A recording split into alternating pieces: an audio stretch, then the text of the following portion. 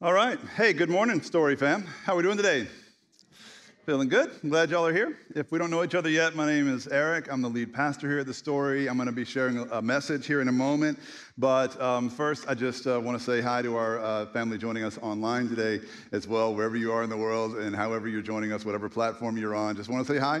Be sure to check in the comments section and let us know that you're here and where you're tuning in from. We'd love to acknowledge you in that way. Our Timber Grove campus that usually tunes in for the message has a live preacher today. Pastor Kale over there is preaching at our Timber Grove campus today, and so don't have to welcome them, but they're in our prayers. Before we get to today's message, I just want to offer a couple of little words of encouragement. First of all, the prayer from our worship team today, just about 9/11 and the first responders. Anytime 9/11 comes around, it's always a little bit of a heavy day.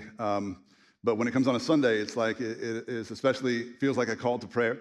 And so I'm grateful that we're a community that is praying for those who lost their lives that day, but also for their families that continue to live without them.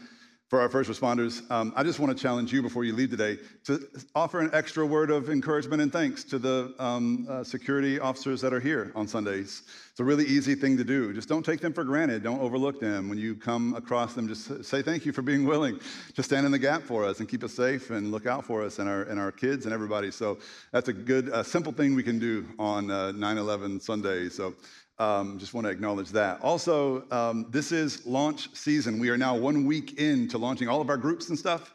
It's been a crazy, incredible, wonderful week as all of our groups and studies and everything have gotten started. There's one thing I want to call us out on as a church. A church like ours should never be short on volunteers with students and young people. We take a covenant at every baptism of every child, every young person, that we as a church are going to raise them to know Jesus and to like they're our own. And so we have a call here, and there's something all of us can do as church members to contribute to our student ministries. It's probably the fastest growing area of ministry at The Story right now, which is super exciting. But Dylan, our student ministry coordinator, asked me to just offer a plea for help from our congregation. I hope we'll have an all hands on deck approach. There's a few reasons why I think everyone here should consider volunteering with our student ministries. You've got this card when you came in, and this is the easiest way to inquire about this, by the way. You can put this in the box on the way out in the offering boxes.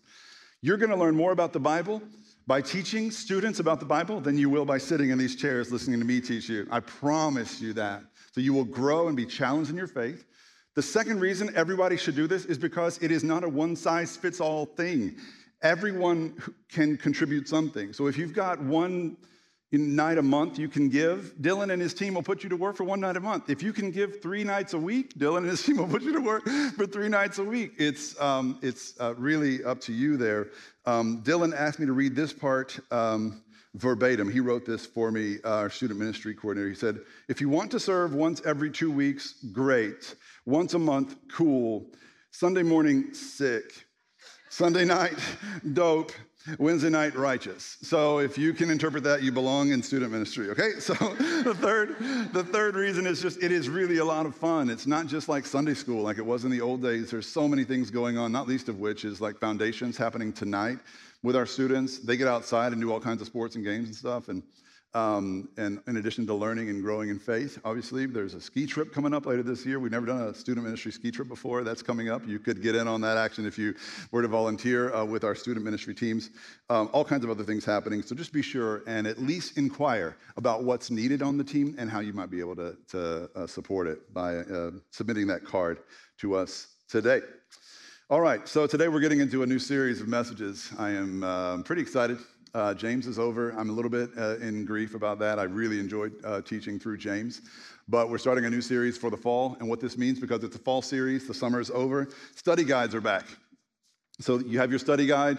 These are for small groups, but also for individual study. And if you're like me, when I used to go to church and didn't want to really go to church, I used the study guide to figure out how much longer we have till the sermon is over, because you can always track which point I'm on. So if that helps you, I understand. It's opening day of NFL and all that today, so you might be thinking about other things. Whatever works for you, that's what we're here for, okay?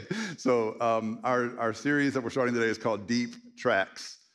Deep Tracks is the series. If you're familiar or if you're a fan of music, you probably know the phrase deep tracks. Deep tracks are the songs on an album that you will never hear unless you're a devoted enough follower of that band to buy the whole album and listen to it all the way through. If you're just a radio fan, you'll only hear the hits. But real fans of a musician or an artist, they know the deep tracks, okay? So my daughter, who's a teenager, is a huge follower, devotee of Taylor Swift, all right? So she will get in the car and insist that every time we're together that we listen and sing along with Taylor together. And I'm not all about that game, but I love my daughters, so I get into it. And you know, after all these years of listening to Taylor Swift, I've learned the lyrics or whatever. But my daughter's not just a fan. She doesn't just know the hits. Everybody knows Taylor Swift's hits, right? Blank Space, We're Never Getting Back Together, I Knew You Were Trouble, Mean. Everybody knows the hits, but only the real fans, the fans who know every album that Taylor has ever put out and can name. You know, there's the self-titled album, there's Fearless, there's Speak Now, there's Red, there's 1989, there's Reputation, there's, I think I have a problem, there's Evermore, there's Folklore, and there's a soon-to-be-released Midnights. I think I'm a Swiftie, now that I think about it. It's just occurring to me. My daughter has converted me. Okay, but if you're a devotee, you know the deep tracks. You know, Better Man, for example, or you know some of the ones nobody else knows. You can sing along. Well, the point of this series is to help us all to see that Jesus had some hits. Jesus has some hits, and everybody knows them. You don't have to be a Christian to know the hits of Jesus. I am the way and the truth and the life, right? Do unto others as you would have them do unto you. That's right. All right. But what about the deep tracks of Jesus? How would you complete the sentence?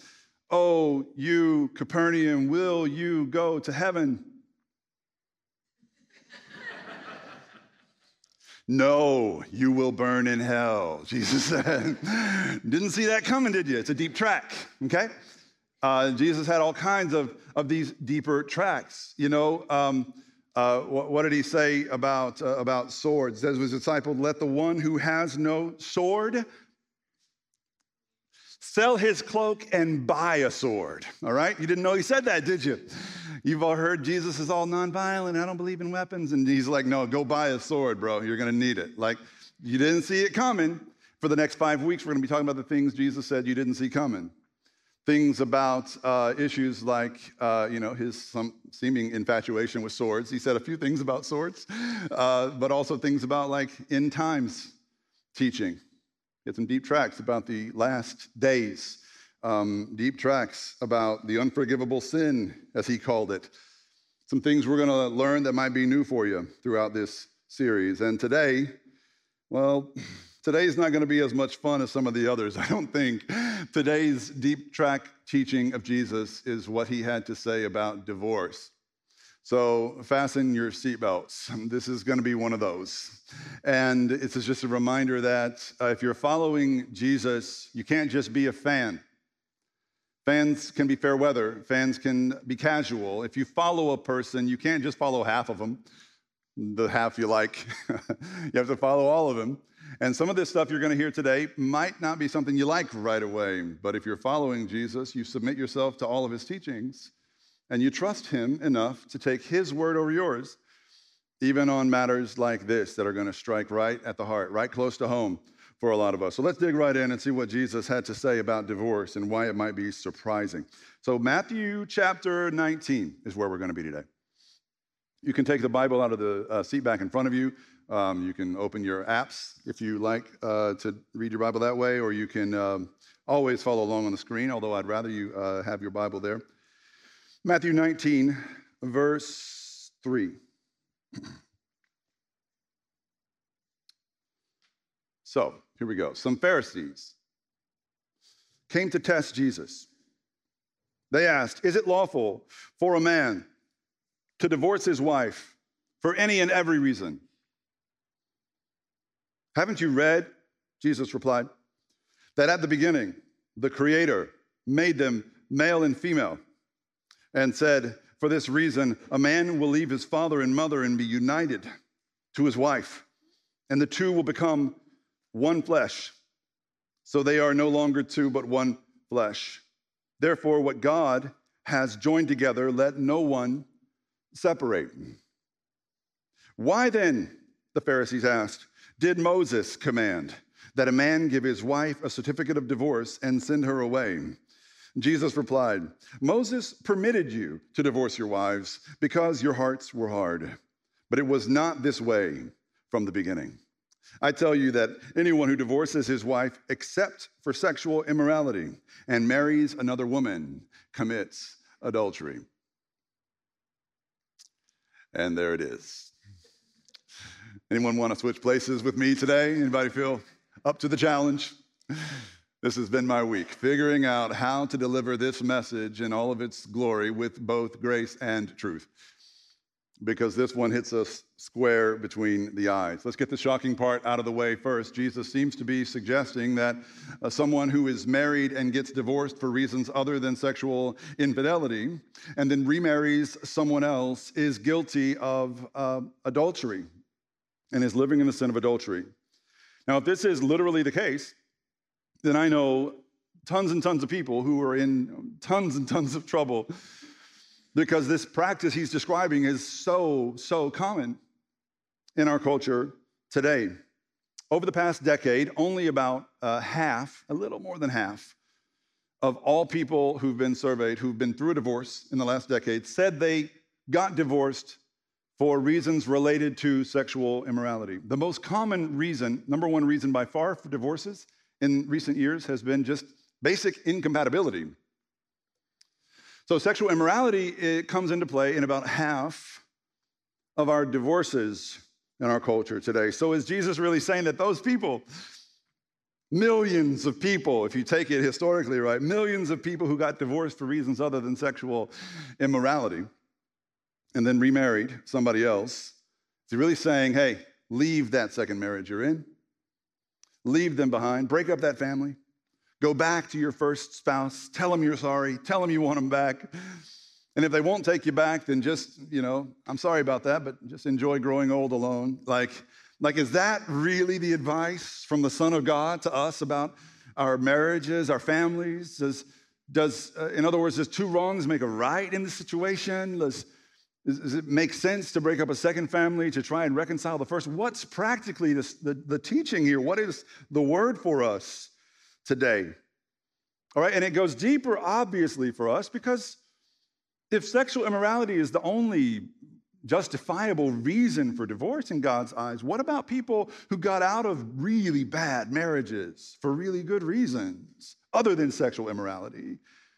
We all know, probably, I would imagine, we all know someone who got out of a really, genuinely toxic marriage that was unsafe for them. Marriage where maybe their ex was abusive, or maybe there was an ongoing unchecked addiction that was wreaking havoc on the family and causing real harm. Maybe there was some kind of unchecked sin that was putting people at risk under that roof in that family. What about situations like that, Jesus, we might ask? Then, of course, there's this other category, I think, that is probably the most common, if we're honest. We like to try and talk more about the more extreme cases where someone's life's at risk, abuse and stuff like that, and that's real. And I have never and will never counsel someone who's being abused to stay or go back to an unrepentant spouse where there's just no hope for. I would never offer that advice. I don't think it's biblical for other reasons, but that is if you aren't careful with this teaching, that's what can come across. Now, the majority of situations that you come across in everyday life aren't that. The majority are just, hey, I'm not happy. I'm not fulfilled. I'm not excited to go home anymore. We're just not in sync. We're not compatible. There's someone else who feels more compatible. They They make me feel good about myself like my spouse used to. You hear a lot of that. And it seems to be the status quo that we just sort of give a nod to that marriage ending. Like, of course, you're entitled to divorce and be happy. And look, I'm not just criticizing it. I am kind of a little, obviously, but I'm not just criticizing. We all love people who have genuinely been happier after an unhappy marriage ended. And that's a really hard argument to make against them when they're sitting across the table in front of you.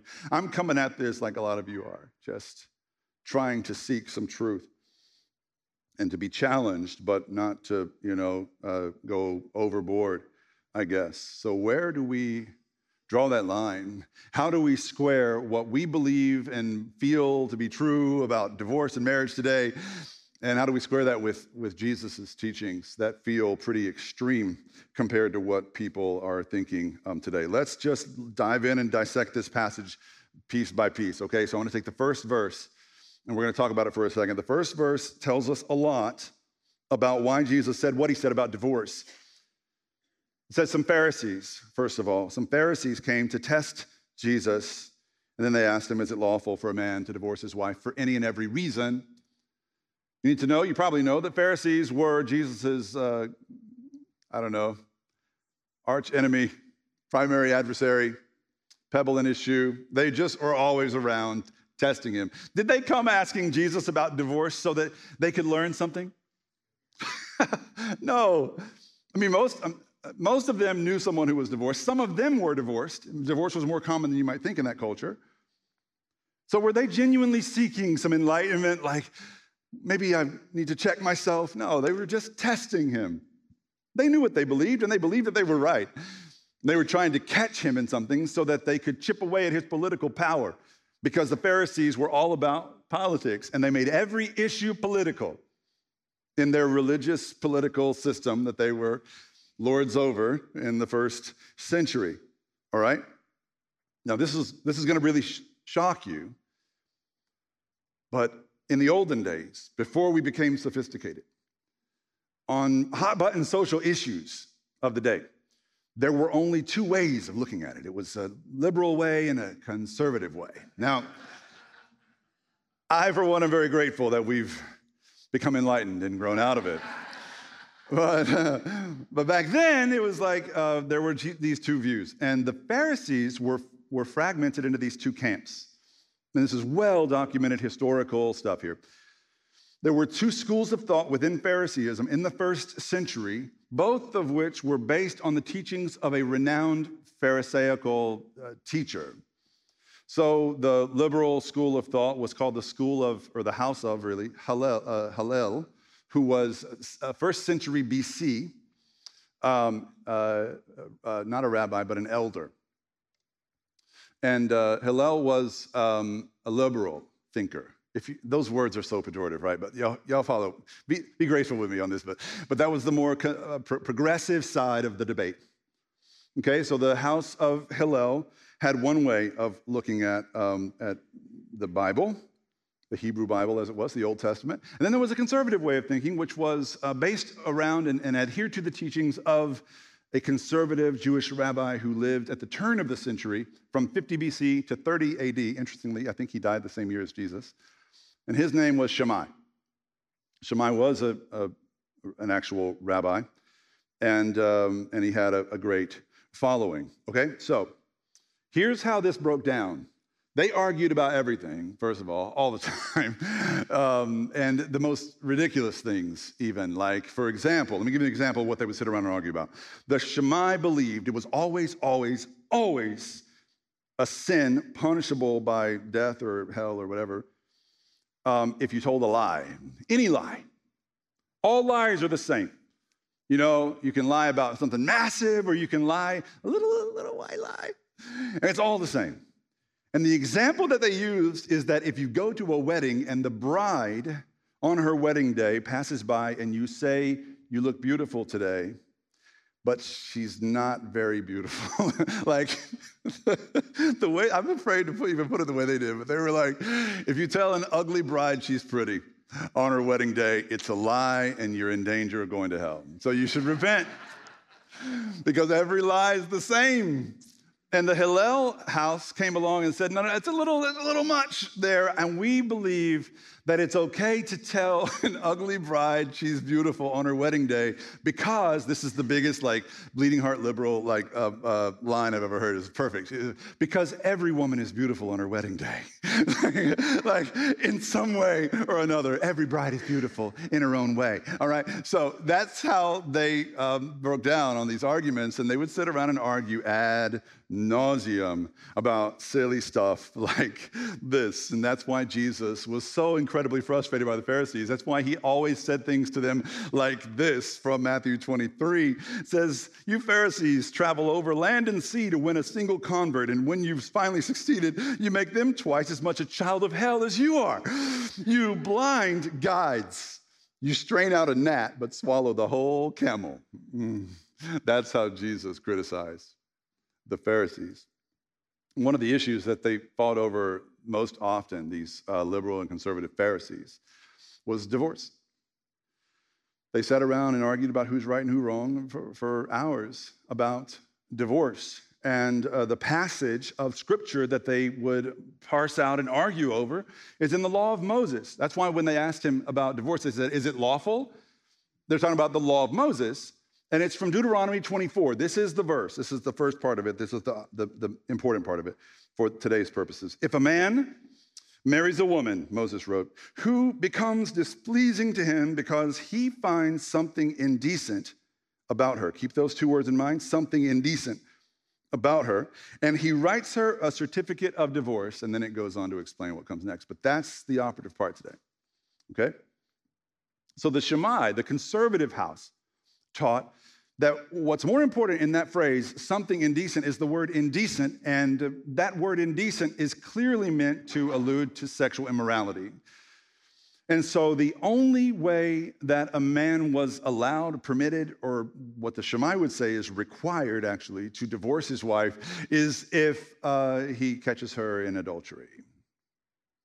It's not just that he has a license to divorce her, by the way. The Shammai taught that he must divorce her if he catches her in adultery. And no other cause is allowed in the house of Shammai. But the Hillel came along and were like, we're not so sure about that.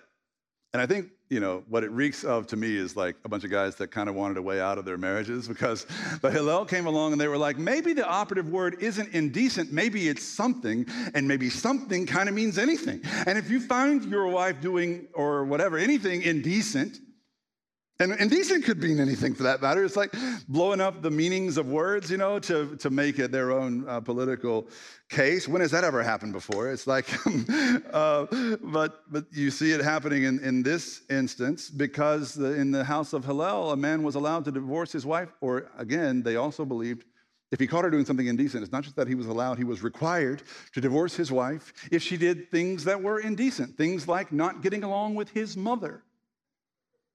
With her mother-in-law. He had license to divorce her then if he caught her dishonoring his mama. All right? Or let's say another example was if she no longer was as beautiful as she used to be and he thought someone else was more beautiful than her. That's a stretch, but that's one of the examples that they used. It got worse. If she burned his bread at dinner.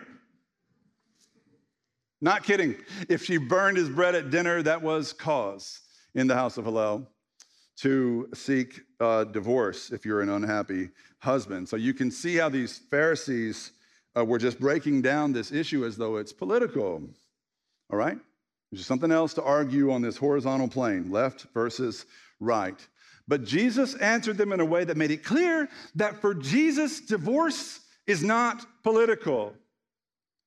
Divorce is theological because marriage is theological. That's why he said what he said next in verse 4. He said, haven't you read that at the beginning the Creator made them male and female and said, for this reason a man will leave his father and mother and be united to his wife, and the two will become one flesh. That's from Genesis. So he's going back to before the fall of man. He says, in the beginning, the Creator made us male and female.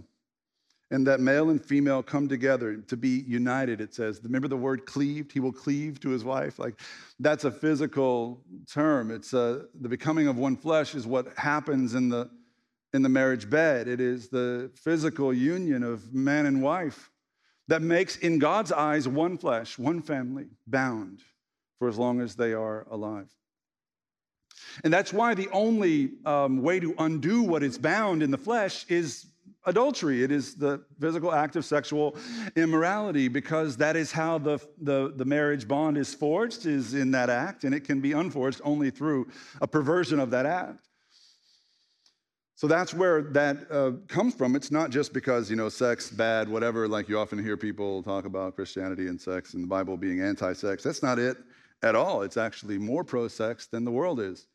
It says the world, that sex does more than the world would ever say that sex does. It actually binds two people into one flesh in God's eyes, all right? So what's Jesus saying here? He's saying that God made marriage in the beginning, but man created divorce after the fall. And divorce is part of our reality now, but Jesus always wants us to remember how it was in the beginning, because the beginning is where we see God's true heart and his intent, his pure intent and purposes for us and for things like marriage. And if God created marriage and did not create divorce, and man created divorce, and only after the fall, that should tell us something. That marriage and divorce are not things just to be argued horizontally. Jesus wants us to see them vertically. He wants us to see things on earth as God sees them in heaven. Even if we can't make them all that way, all the things that go wrong in this world can't be all made right with our own hands and hearts. But do not forget God's intent, lest we become arrogant in our own understanding. Okay. So as far as divorce went, the only thing these two camps, Hillel and Shammai, agreed about was that the Old Testament law about divorce was a command. They both believed that if they had cause, then divorce was required. It was a command. And Jesus wanted them to see something else. But first they asked him, why then, if it is as you say, Jesus, why then did Moses command that a man give his wife a certificate of divorce and send her away? If you've got your study guides, you can just look back up to Deuteronomy 24. And I would love for you to find for me somewhere where it says, Moses said it's a command. But they had interpreted it that way through the sort of fallen convenience of their own lens, right? They made it a command because it behooved them to, benefited them in their sinful fallenness, all right? Now, Moses said it's a command. Jesus replied, check it out, Moses permitted you, which is a very different word than commanded you, right? Moses didn't command you. He permitted you to divorce your wives because your hearts were hard, because you were fallen, because you were sinful. You were a mess, chaotic. You were a disaster. So Moses permitted this. But it was not that way from the beginning. Again, an allusion to God's created intent. I tell you that anyone who divorces his wife except for sexual immorality and marries another woman commits adultery. Okay, so the Pharisees assumed and preached that divorce was a command. If it is a command, then the assumption is it is a command from God. Therefore, it is in some way or another a good. If it is a command from God, it must be a good. But Jesus taught that divorce is not a command, but a concession. It's very important that we understand the difference between a command and a concession. God frequently offers concessions to his people, especially when things have gone horribly, horribly wrong in the world. When people have just gone buck wild and everything's chaotic and everyone's missing the mark, God comes along and goes, what have you guys been doing? And he just offers a concession like any good father would. Every parent here, every father especially, but every parent knows what it's like. When you have a father's heart in you, a parent's heart, let's say, and you have a child who is imperfect and fallen, and sometimes your child acts like the very embodiment of original sin. And there's nothing, seemingly nothing you can do about it, but there are moments where you just make the best out of a really fallen, awful situation. Like, I hear a lot of new parents, when they just have a baby, saying, I see all these parents raising their kids with screens and social media, and I will never be like that with my child. And every other parent goes, okay, just wait. Just wait till that first flight. Just wait. Just wait till that long car ride. Just wait till that quiet restaurant is completely interrupted and drawn to a standstill by the shrieks of your petulant child. Just wait until you finally feel compelled to give your child a concession because of what a fallen nightmare they've become. And you give them the screen, the phone, the iPad, whatever, just to get through a moment, just to keep them somehow in orbit, all right? And then immediately the power dynamic changes in your whole life. You may not even know it. But the next time that child wants that screen, they are smart enough to know they are now in control.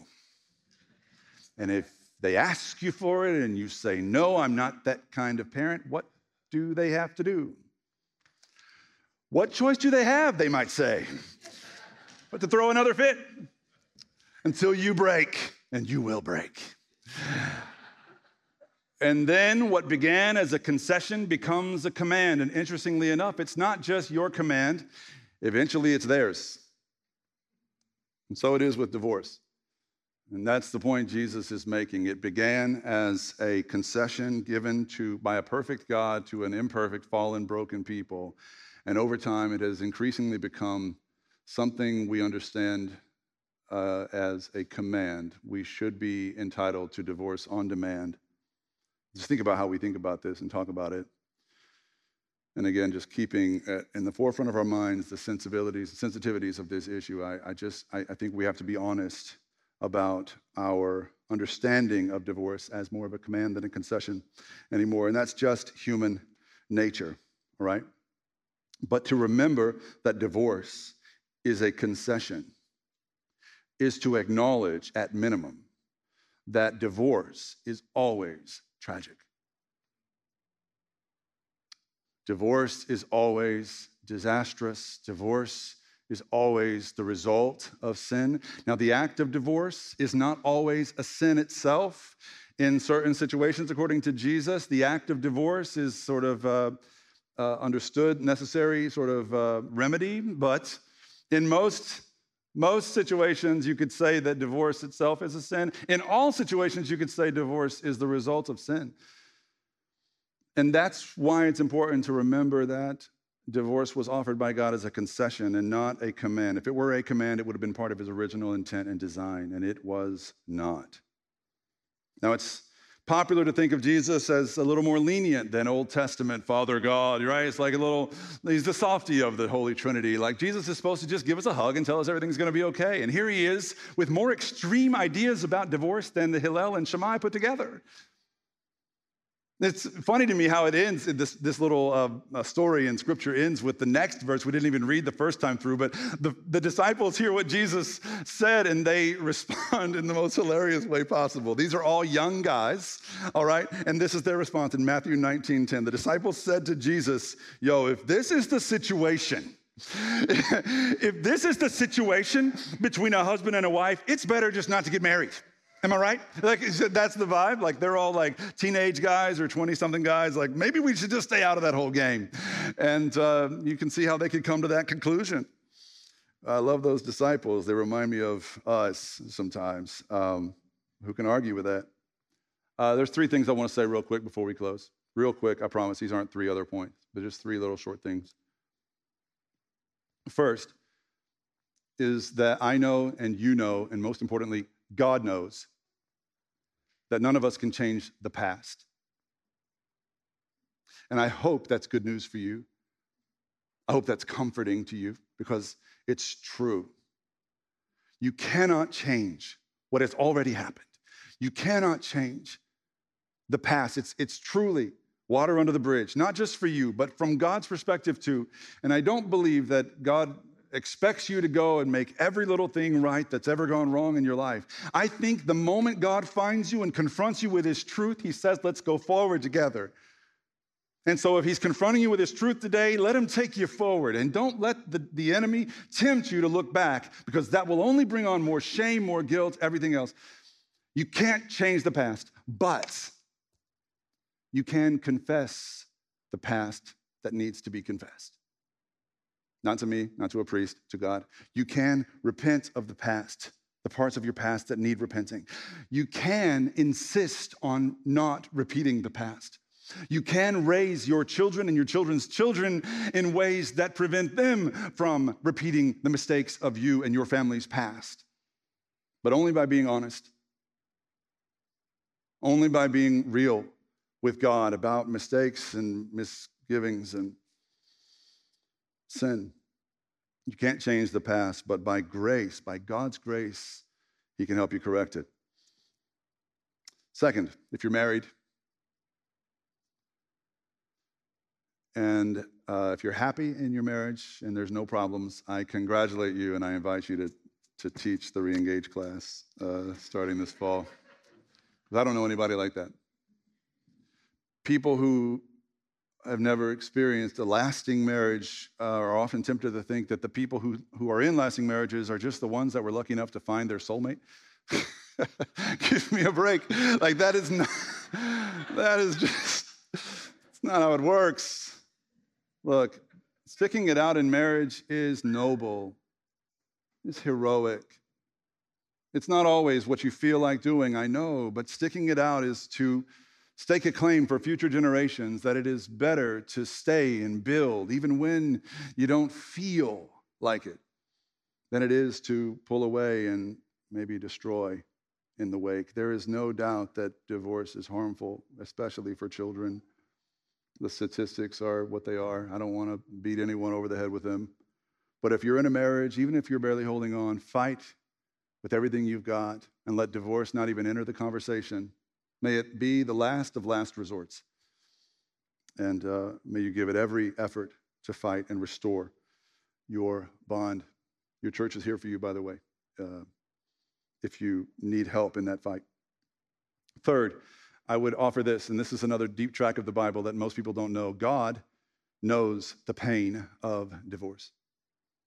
If you have been through or are going through that pain of divorce, I want you to know that God knows that pain. Did you know God has been through an actual divorce? This is from Scripture itself, Jeremiah 3, verses 8 to 14. For all of her adulteries, I gave, this is his spouse, his wife in this instance, I gave the faithless Israel a certificate of divorce. I gave her what she wanted. She wanted out. I gave her a divorce, and she left. Return now, faithful Israel, he said. I will not frown on you any longer, for I am faithful. Even though you weren't, even though maybe you're not now, I am faithful. I won't be angry forever. Return, faithless people, declares the Lord, for I am your husband, and I will choose you. Tell me there's no romance in the Bible. I will choose you when you don't choose me. I will be faithful when you are faithless. Y'all, God created marriage in the beginning. Man created divorce after the fall. The good news is that in the hereafter, in eternity, in heaven's kingdom come, divorce will be no more. Divorce will no longer exist, but marriage will. Maybe not our marriages, but one marriage will exist. The marriage of Christ and his people, the church.